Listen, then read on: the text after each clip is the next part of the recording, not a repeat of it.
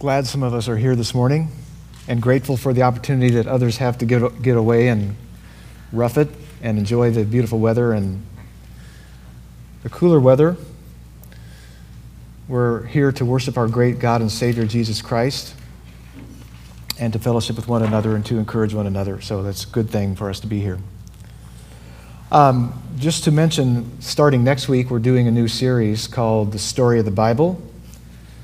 And the subtitle of that is, I Will Be Your God and You Shall Be My People. And so it is what it says. It's going to be a 5-week series, an overview of the whole Bible, putting together the whole story and recognizing that there's one unfolding theme in the Scriptures. And so it's a great time for, especially those who don't know much about the Bible, if you've just dipped into parts of it along the way and aren't quite sure how to make sense of it all. I can't guarantee we're going to make sense of it all for you, but we're going to make an effort.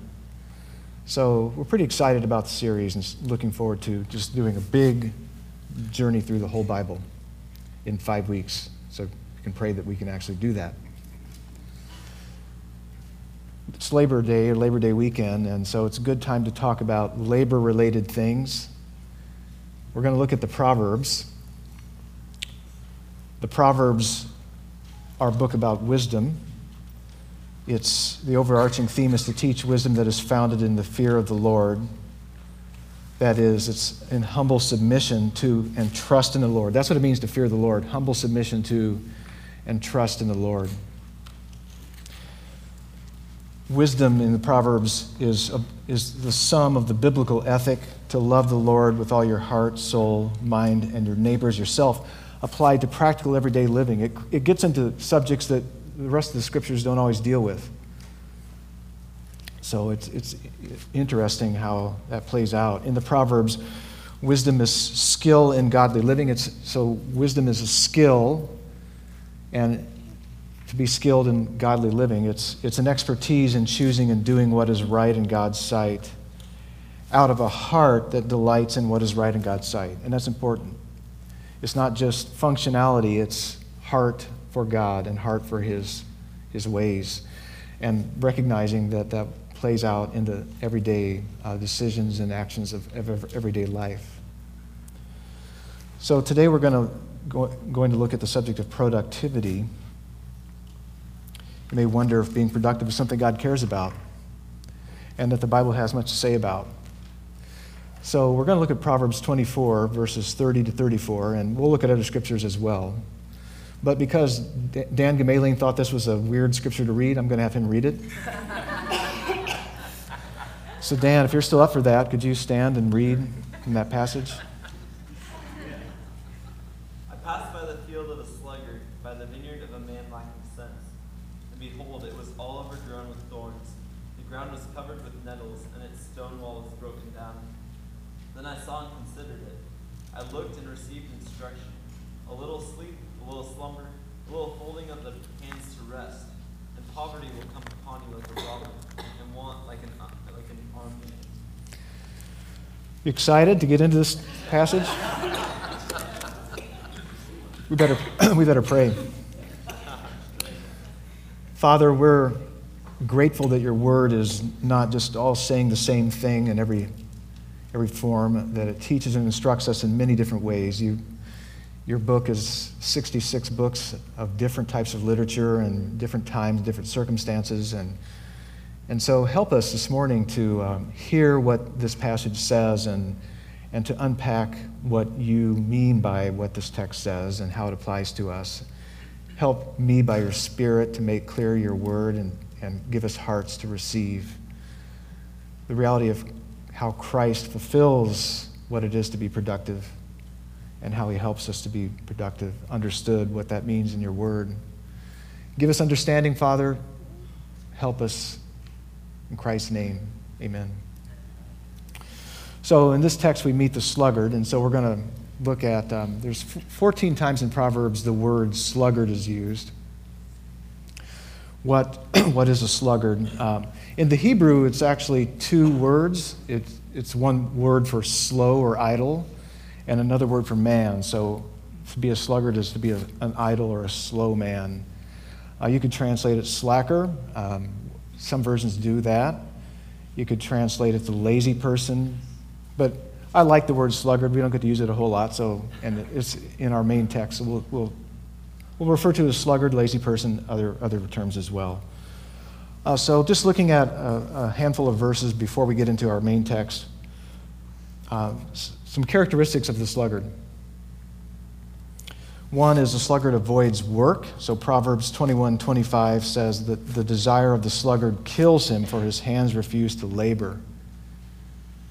And by the way, don't be looking at anybody and nudging people in this message. Another characteristic of a sluggard is he rests too much. He takes too much downtime. Some of us don't take enough downtime, but sluggards take too much downtime. Proverbs 26:14, this is very visual. It works very well, doesn't it? As a door turns on its hinges, so does the sluggard on his bed. Some of you just unhinged and barely made it in here this morning, right? Another characteristic of the sluggard is he is unmotivated. He's overwhelmed by small tasks. Proverbs 26:15. The sluggard buries his hand in the dish. It wears him out to bring it back to his mouth. You say, wow. If I'm motivated by anything, I'm motivated to eat. That's very intense sluggardliness. Or another characteristic of the sluggard is he's paralyzed by irrational fears and excuses. Proverbs 22:13. The sluggard says, "There's a lion outside. I shall be killed in the streets." I checked for lions on the way in, so nothing happening like that this morning that I know of. So looking at this text in Proverbs 24, verse 30, we have, I'm going to call him the wise man. Solomon is the author of most of the Proverbs. There's some other wise sayings that come from other authors, but he's the wise man. And he may be a father instructing his son, probably. So he says, "I pass by the field of a sluggard." So the wise man says he goes by the sluggard's field. He passes by the place where the sluggard could be productive. The field could be producing crops or pasturing animals. He could be passing by, today, he could be passing by a field. Some of us are still agrarian. We're in a much less agrarian culture than they were then. So it could be passing by the office building, the factory, the home business, the retail store. You don't have to go out of your way to observe examples of productivity or the lack of it. Anywhere you look, you can see things that look like they're productive and doing well, other things that are not. He says, "I passed by the vineyard of the man lacking sense." So he zeroes in on the vineyard. The grapevine or the vineyard was a very familiar and common crop in Israel, and it was used often as an imagery of Israel's fruitfulness in their relationship with God or not. Here he uses another description of the sluggard, a man lacking sense, literally a man lacking heart, a man lacking understanding. So in the Proverbs, laziness or sluggardliness, I made that word up, but maybe that works, is a form of lack of wisdom, which we already defined it, but I'll define it again in a little bit different words. Wisdom is a lack of wisdom is lack of fear of the Lord. Means not living for God's glory as a steward, as a manager, as one who's responsible to make use of the life he has entrusted to you, with its opportunities to grow and to serve others. God has designed us to be productive. It's for His glory and for our good and the good of others. For His glory, our good, and the good of others.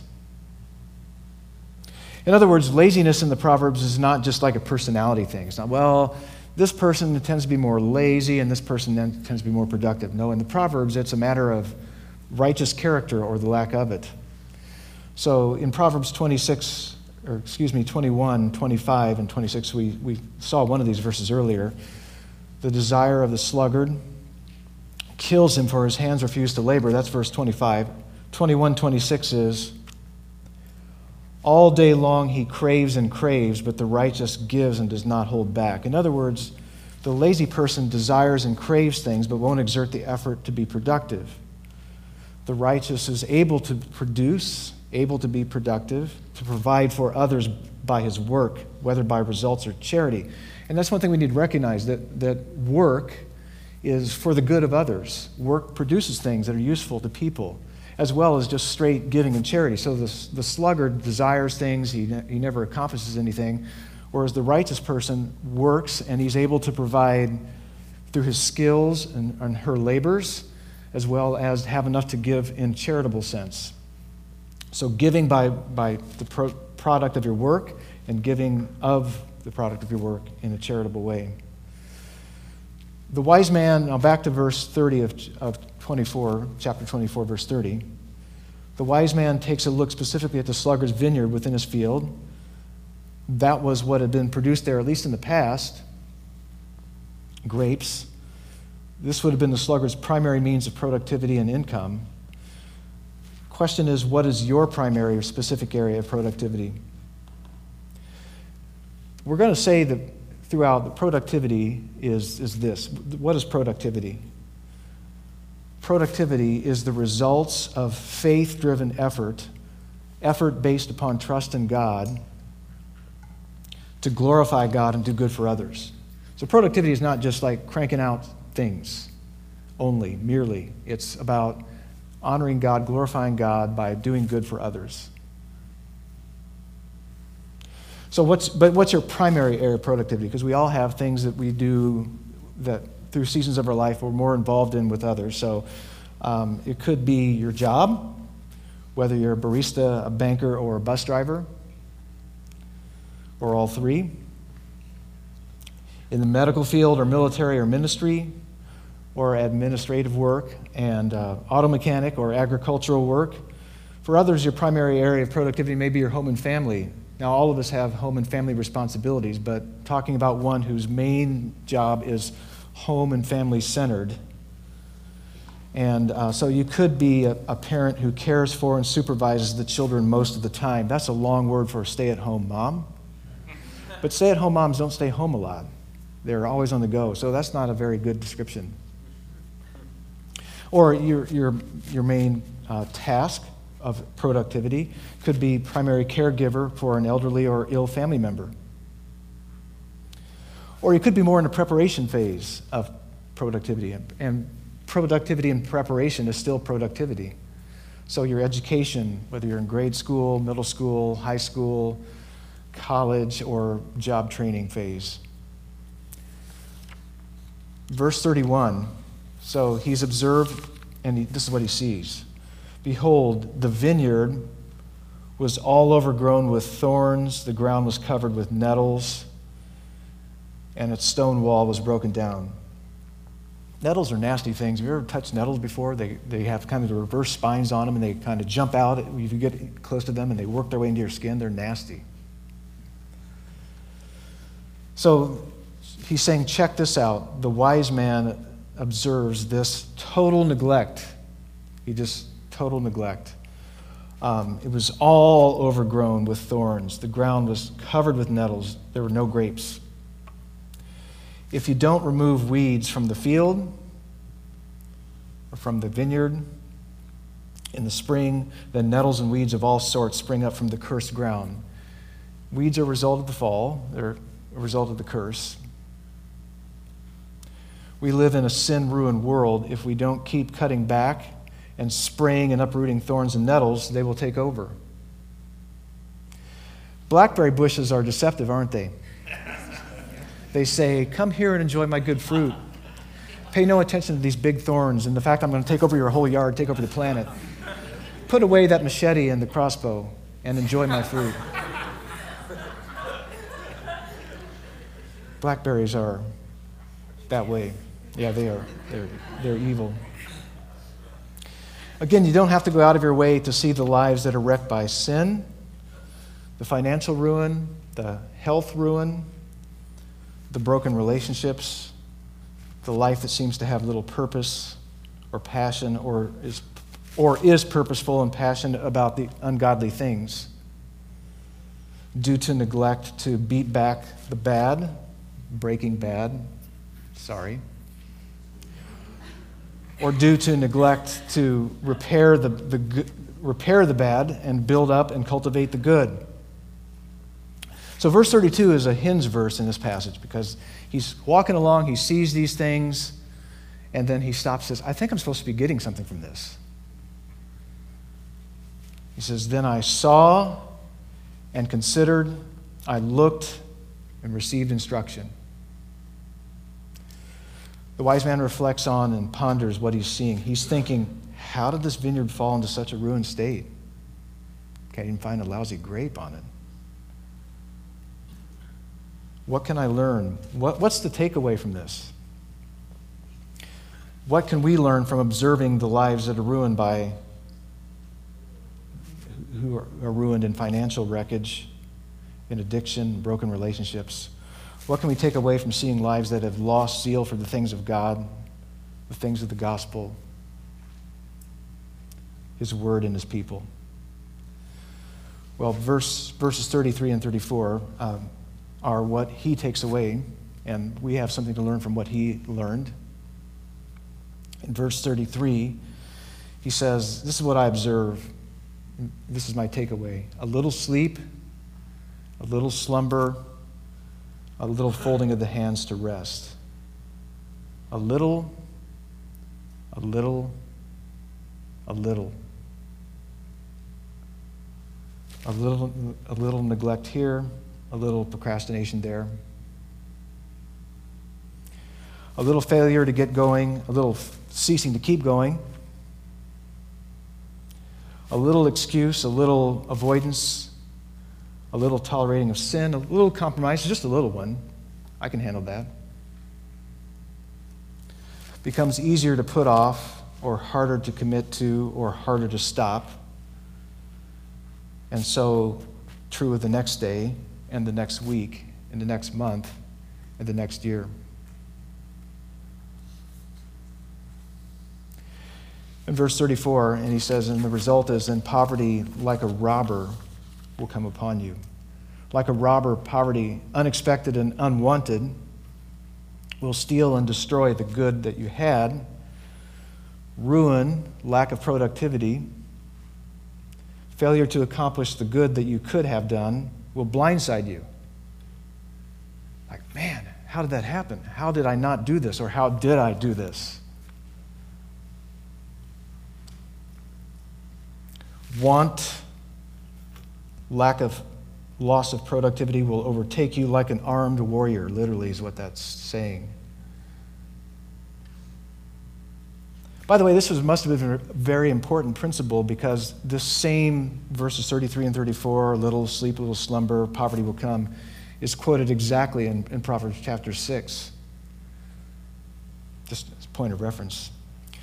He's saying, then, once this comes down, or once the productivity fails, or the bad productivity comes, it's too late to avoid the destruction and the deprivation. You were free to make your choices. You are not free to choose the consequences.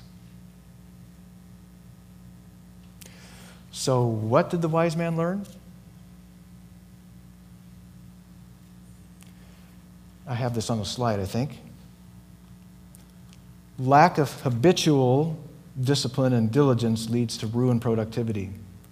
Lack of habitual discipline and diligence leads to ruined productivity. Or in other words, deprivation and devastation are not the result of one decision, usually, but the result of a process, a series of little by little by little choices or non-choices. Are there ways you might be more productive for the Lord in your work? And as Christians, we want to be productive for the Lord. And again, being productive is faith-driven effort that does good and glorifies God. How about in your home and family? Ways of being more God-centered productivity there? Or in your disciplines of prayer or Bible study? More intentional in how you walk with the Lord? How about for your health? Be a good steward of your health, or in your education. What are your longings in these areas that just never seem to get traction? Think of how you have regretted a long pattern of neglect, the pain it causes, the good that never results. And ask yourself, what are those little weaknesses or areas of compromise that you have tolerated for weeks or months or years that are eroding your walk with the Lord? In your relationships, in your work or your education? What attitudes or habits do you need to change today to ensure you're going to act on what you know you should be doing? What are the ways that you waste time that constantly rob you of productive momentum? I'm not talking about never taking time for recreation and refreshment. I'm just asking, do you have enough of a sense of purpose to know when you're wasting time and when you're not?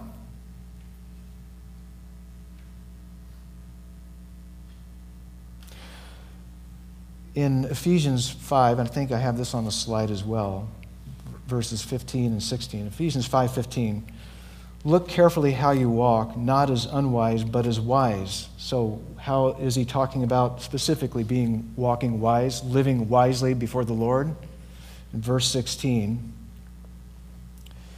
making the best use of the time because the days are evil, because thorns crop up and nettles and walls break down. Does God care how we use our time?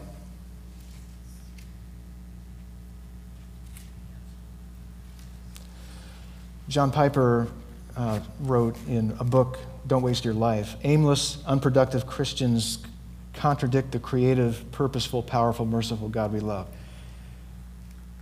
Aimless, unproductive Christians contradict the creative, purposeful, powerful, merciful God that we love.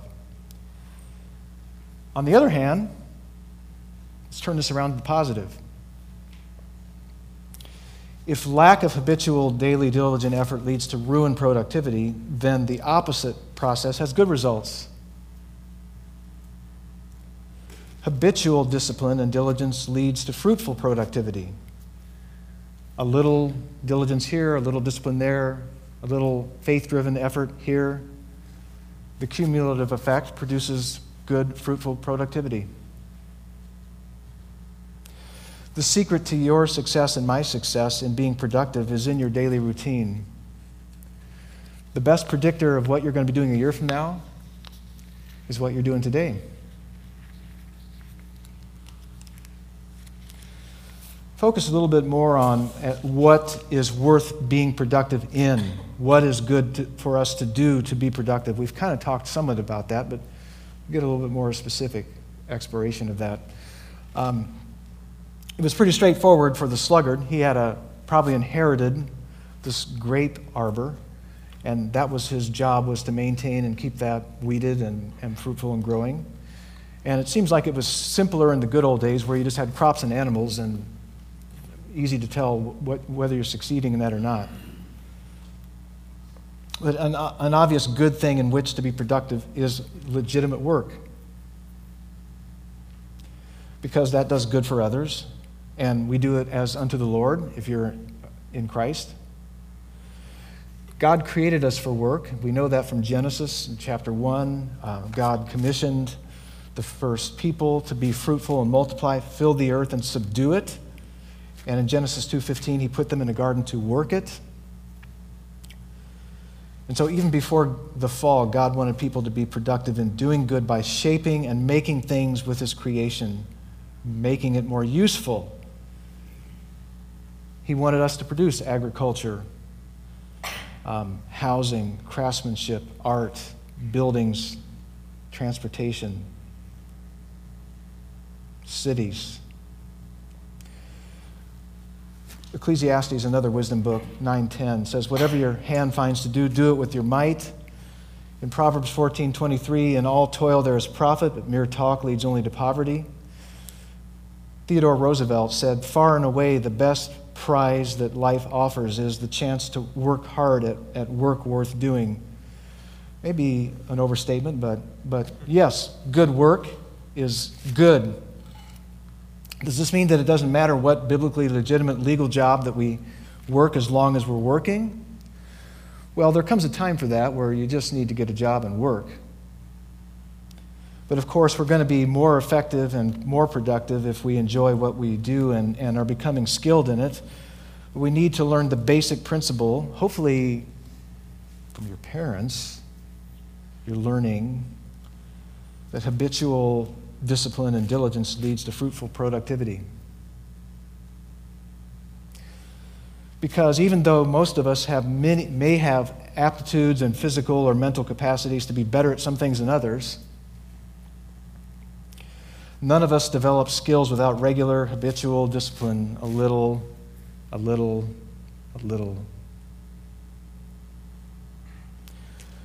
Someone was describing how they learned about bow hunting over the years. They've been bow hunting for several years, and I'm not a bow hunter. But they said they learned, for example, that when they go in with a group of like 3 or 4 or 5 or 6 people, that you all have to walk in step at the same time so you don't sound like a herd of people, you sound like one animal. She told me that when they spot deer and the deer see them, they take their bows and stick them over their heads so they look like antlers.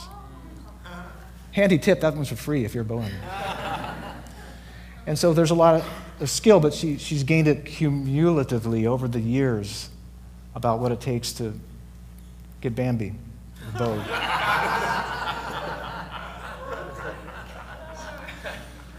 They're not all Bambi. They're pests. It is the rare person that nobody just comes into a skill without lots of practice. Music, they may have a natural gifting toward it, but they've got to develop a skill. Fitness, sports, quilting, business, law enforcement. Proverbs 13:4 says, "The soul of the sluggard craves and gets nothing, while the soul of the diligent is richly supplied." It is the sluggard, the lazy person who is always wishing he or she could be good at something, get a good job, accomplish this goal, or have a goal in the first place. Hey, got a goal? Finish this project, get this degree, overcome this bad habit or sin or addiction, learn or improve this skill, improve this relationship, save this money, get out of the debt, get organized or overcome problems in your marriage or parenting. But they never apply wise, diligent, persistent, little by little effort. And they don't get why things never change. Anything worth accomplishing requires regular, repetitive, diligent, disciplined effort. It's true that if we're in Christ, He helps us, He empowers us in our efforts to live for Him, in our labors to be productive for Him, but we still must exert intentional effort. Absolutely, we are saved by grace alone, through faith alone, in Christ alone. We cannot earn His saving love by what we do, no matter how productive we are. But our Lord does expect that we will be productive with what He entrusts to us. Some of you may be familiar with, it's called the parable of the talents that Jesus tells in Matthew 25. So just kind of give you a sketch of that. Jesus tells this parable in which a man goes on a journey, entrusting some of his assets to his servants in the form of talents, which basically were gold or silver weights that were used as money. To one he gave 5, to another he gave 2, to another he gave 1, each according to his ability. That's how God distributes. He doesn't ask us to do things He's not provided the resources for us to do. The first 2 doubled the amount He gave them, and what He doesn't say is, well, that's nice, but really wasn't expecting you to be productive with what I gave you. That's not very spiritual. No, He said, well done, good and faithful servant. You have been faithful over a little. I will set you over much. Enter into the joy of your master. The servant that received the 1 talent went and buried it. When the master returned, he asked his servant for an accounting. The servant makes a bunch of excuses, basically saying, Master, I knew you're impossible to please. You're no help at all. You're undeserving and unfair and unjust. Kind of amounts to what he said. The master rebukes him and said, you wicked and slothful servant, you lazy servant. you sluggard. And he sends him into punishment. You could have invested it. That's easy. Sometimes. What kind of productivity does Jesus want from us anyway? The productivity in every area of our lives that comes by being, as it says in Colossians 1, filled with the knowledge of his will in all spiritual wisdom and understanding. He fills us, and we pray for one another and for us to be filled with God-centered wisdom and understanding. So as, verse 10 of Colossians 1, so as to walk in a manner worthy of the Lord, fully pleasing to him, bearing fruit in every good work and increasing in the knowledge of God.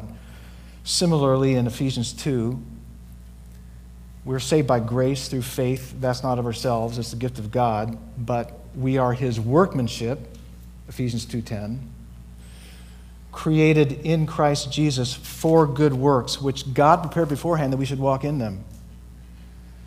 So God's already provided for us to do the good works. It's just up to us to intentionally exert faith-driven effort to do them. In 1 Corinthians 15, we're always abounding in the work of the Lord, to always be abounding in the work of the Lord. So the essence of God-centered, gospel-driven productivity is this. We're to use all that we have in all areas of life for the good of others, to the glory of God. And this is the most exciting life. You're never bored. It's not boring, at least even battling for this to happen. Because it is a battle.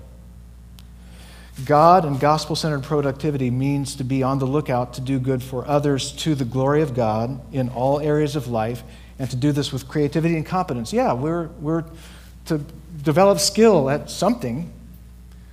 And that changes with different seasons of our lives as we get older and so on. But we can always be productive in some fashion, some manner.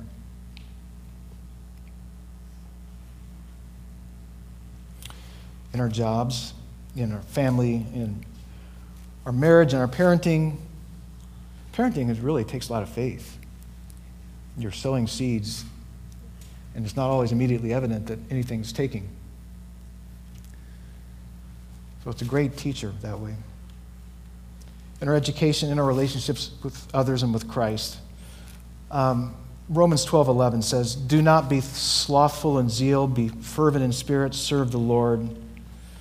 I'm grateful that Jesus Christ, who lived the most productive life ever, who did all things well, could say to God the Father, "I glorified you on earth." How? Having accomplished the work that you gave me to do. Because what he accomplished is our hope at our massive failures in productivity. We produce the wrong things, we don't produce the right things. He accomplished forgiveness of all the sins of those who trust in him, including all of our time-wasting sins, our procrastinations, our ruining good things that he has entrusted to us. He saved us not, of course, because we are productive, but so that we could be productive. I'm also grateful he is zealous for us to live an abundant life, that he gives us instruction in his word. We can learn from our past failures, that he convicts and calls and empowers us to fruitful and productive living for his glory and our good and our joy and the good of others. John Wesley, back in the 1700s, founder of what later became called Methodism, said, "Do all the good you can by all the means you can, in all the things you can, in all the places you can, at all the times you can, to all the people you can, as long as you can." So I'm going to pray, but before I do that, does anybody have any rebuttals or any questions? Anything you want to ask or say? I'll let one or two of you talk.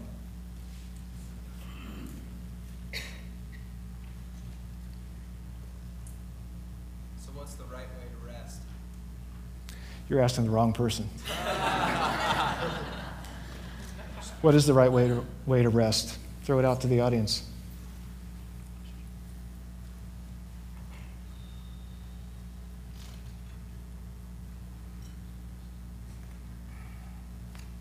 Let God after you work. Say it again. Let God after you work.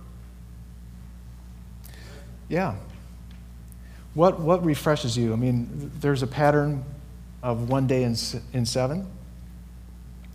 So we have all kinds of jobs that work all kinds of different hours that are all different kinds of situations, and some of us are like 24/7 sort of on call, and so you got to find something that refreshes you and refreshes your heart, refreshes your body. So physical exercise, musical refreshment, relational refreshment.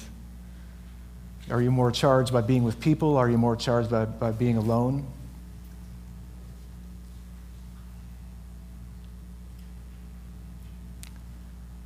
Thanks for asking the tough question.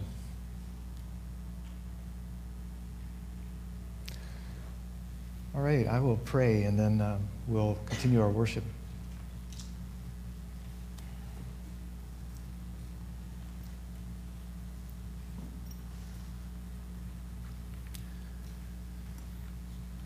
Father, as Jesus said, my Father is always working and I'm always working. You have given us the gift of work and productivity, and you've given us the gift of rest. Christ is our rest. We rest from seeking to earn your favor, certainly to earn our salvation, to earn your love by being productive. We rest in that sense. We find joy in being fruitful. We find you supplying strength and grace and help. You give us opportunities to do good, to use our gifts, our natural gifts, our times, our talents, our treasures, our spiritual gifts. You give us people to serve. Thank you, Father, that we can be like you, because we're created in your image.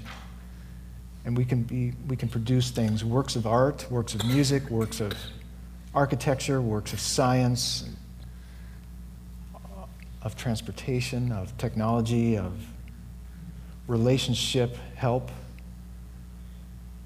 Thank you that we get to help grow people and be grown by others.